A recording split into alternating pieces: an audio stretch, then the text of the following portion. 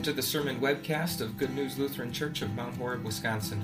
The following sermon was preached on June 12th, 2016 on the basis of Genesis 39, verses 6 through 12 and 16 through 23. We're at the local high school football game. The Vikings are down by 1. There's just a few seconds left. The field goal unit rushes out onto the field. They get everything set. The kick is up and it's pulled way to the left. Or is it? Have you ever noticed at a high school football game it's almost impossible to tell if even an extra point or a field goal is good, or if it's not good? You have to pretty much wait until the ref indicates whether it's made it or it's missed. There's actually an explanation for that. It's called parallax error. It's the reality that because of the wrong perspective, we get wrong signals sent to our brains from our eyes, and we're not able to make a proper, correct judgment. Another way that it happens is you're riding in the car as a passenger, and the driver is going so slow. You're getting passed by everybody, it seems, and you look over and you look, and you can see that needle on the speedometer. They're actually going below the speed limit. Who drives below the speed limit? But from our perspective, we're not seeing that needle straight on, and we're not actually seeing the correct speed limit that the driver is going. That's a parallax error. When because of our perspective, we don't see things properly and we make an improper conclusion. Today, as we take a look from our perspective at God's Word today, we're going to see how often, because of our sinful selves, the sinful world in which we live, and just the struggles that we have as human beings, that we do not always get the proper perspective on things and we see things incorrectly. And we do so as we go back to an event that took place almost 4,000 years ago, from the famous events in the life of Joseph. We may remember some things about Joseph. We may know that he had been a favored son of his father. And that allowed him quite a few privileges in life, and it allowed him a special status among his brothers. And his father even indicated this, made it known among his brothers that Joseph was his favorite, and he had given him that special multicolored coat. But now Joseph is in a very different stage and status of life. He's the favored slave in the home of an Egyptian master. We're told that Joseph is well-built and handsome. And this fact has not gone unnoticed by the woman of the house. And her intentions are made very clear. We're told that she says to him, "Come to bed with me." Joseph makes his intentions clear. Even in this setup of workplace propriety, it wouldn't be proper for me to do these things. Your husband has placed all things in the kingdom in my control. I'm over all things in your household. This wouldn't be right in that sense, and even more so, how could I do this wicked thing and sin against God? And so Joseph goes out of his way to try and avoid this temptation. If only the account would end there, but of course it doesn't. The pages of Scripture tells us that she pursues him day after day with that same temptation. And consider again what's all happened in Joseph's life, who he is as an individual. Here's a young man who has suffered and seen a lot of loss in his life. He had gone from being the favored son of his father to being sold into slavery by his own brothers. And now he's a slave in Potiphar's household, feeling forgotten by his Heavenly Father, how the temptation must have come to him to just give in. Who's going to care? Maybe this was even common practice among the Egyptians. Maybe this was something that happened, or it would certainly be easy for him to excuse it. Not to mention also just the natural temptations and desires that would have been there for Joseph and his sinful nature. But instead, day after day, he tries to avoid the situation until one day he can no longer. Potiphar's wife finds herself with Joseph in the home alone. And if we didn't know the account so well, if we hadn't just known it sooner, we would say, as any script writer would say, as any news reporter would say, as anybody who's ever observed human nature and character would say, well, he must have given in to the temptation. It certainly wouldn't be a surprise or shock to us. It wouldn't be a surprise in the pages of Scripture either. It happens often to God's children. Think of David, Samson, just to name a few. But Joseph does not. In fact, he takes God's word to heart and he flees from temptation literally, leaving behind his cloak in her hands. And so then what happens to Joseph, who has worked so hard to deny himself, to deny his sinful temptations, to not follow these things, but instead to do what God has said is right? What happens to him? The bigger surprise is that he ends up getting thrown into jail.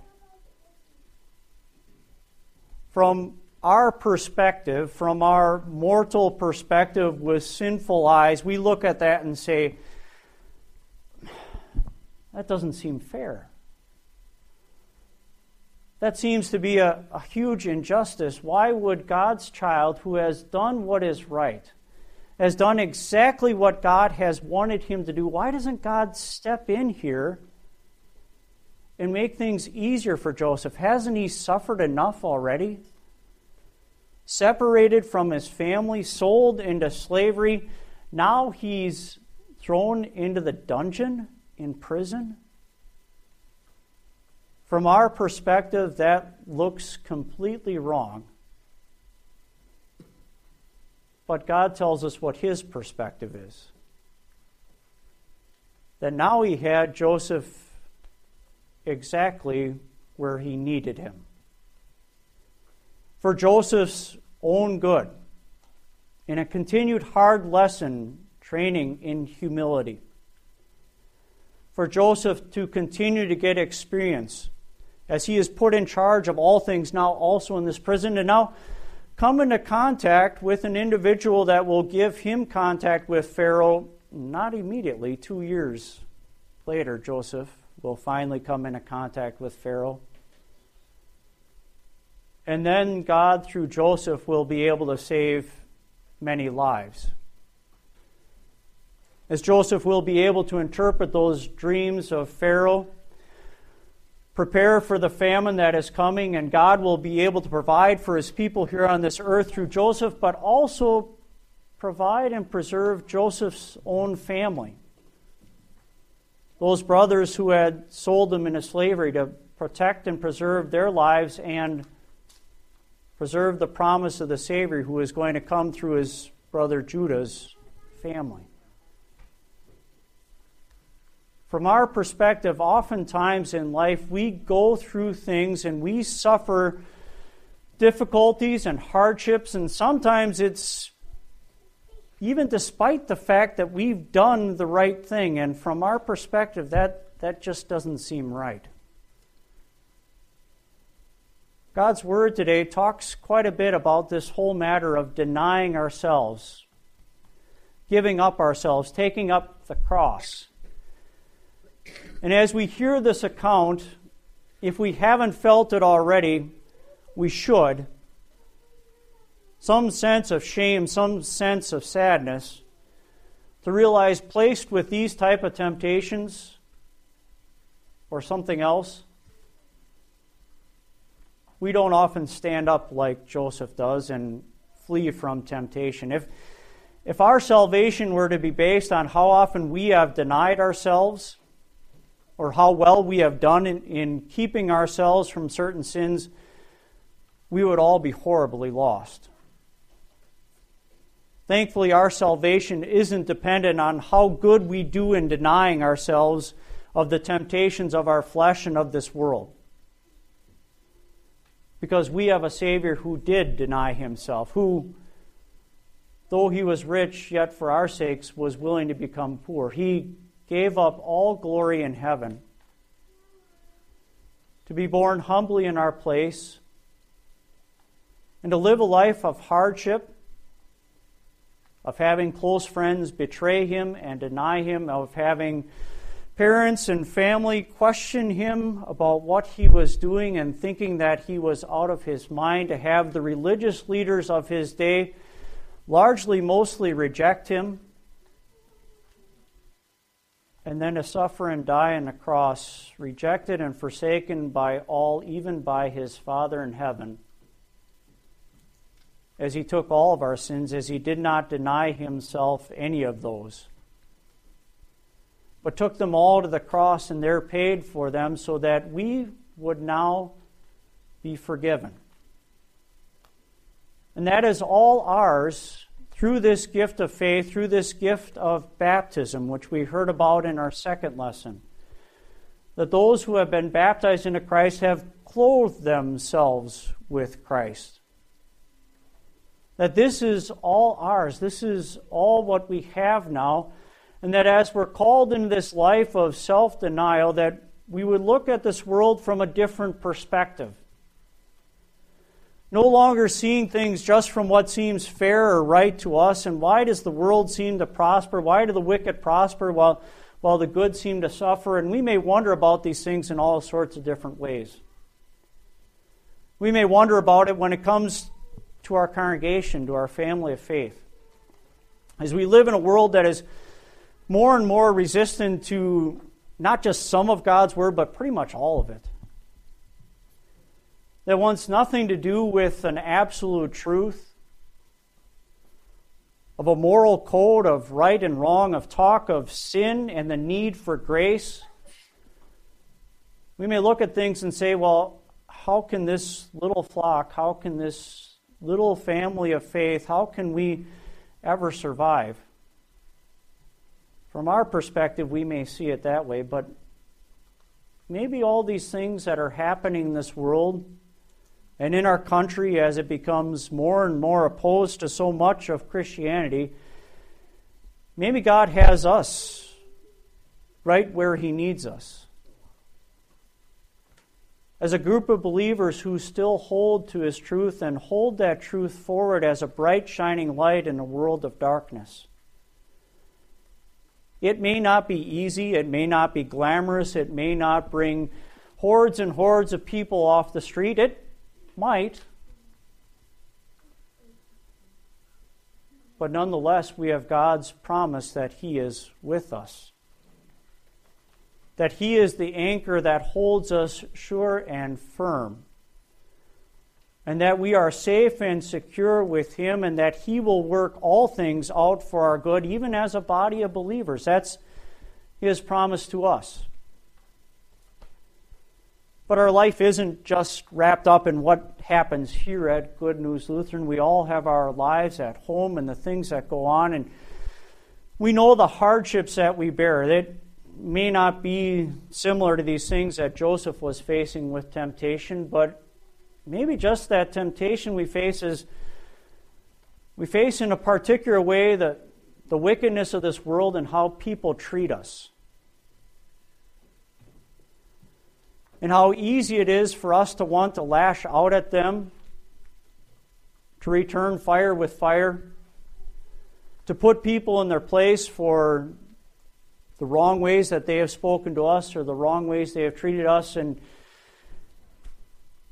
yet knowing that we have an identity that's found not in what other people think of us, but in Christ, clothed with Him that we don't. And maybe through that, God in His own way allows us to continue to give a good witness to the difference that He makes in our lives. that as He has changed us from death to life and clothed us with Christ, He continues to change us, to make us a new creation and something different, who don't join in everything of this world and instead have a confidence and a sense of comfort that can come only from Christ. And as we continue in life, constantly struggling with this whole matter of self-denial, and we are ever aware of our failings, and we see ourselves struggling with these temptations, that sometimes, too, it's good for us not just to look at it from our perspective, but to see even ourselves from God's perspective. For God sees us as His perfect Son. And we've been clothed with that through baptism. And that makes a difference as far as who we are and how we see ourselves and how we view our lives and how we deal with this world, that we would know who we are in God's eyes. And that we would view ourselves from His perspective. And trust these sure promises, these anchors of our faith, these sure and solid promises to know. There's a reason why the Bible spends 13 chapters on the life of Joseph. Sure, it's to continue the salvation account, to show how the children of Israel ended up in Egypt, but also 13 chapters dedicated, devoted to this man's life.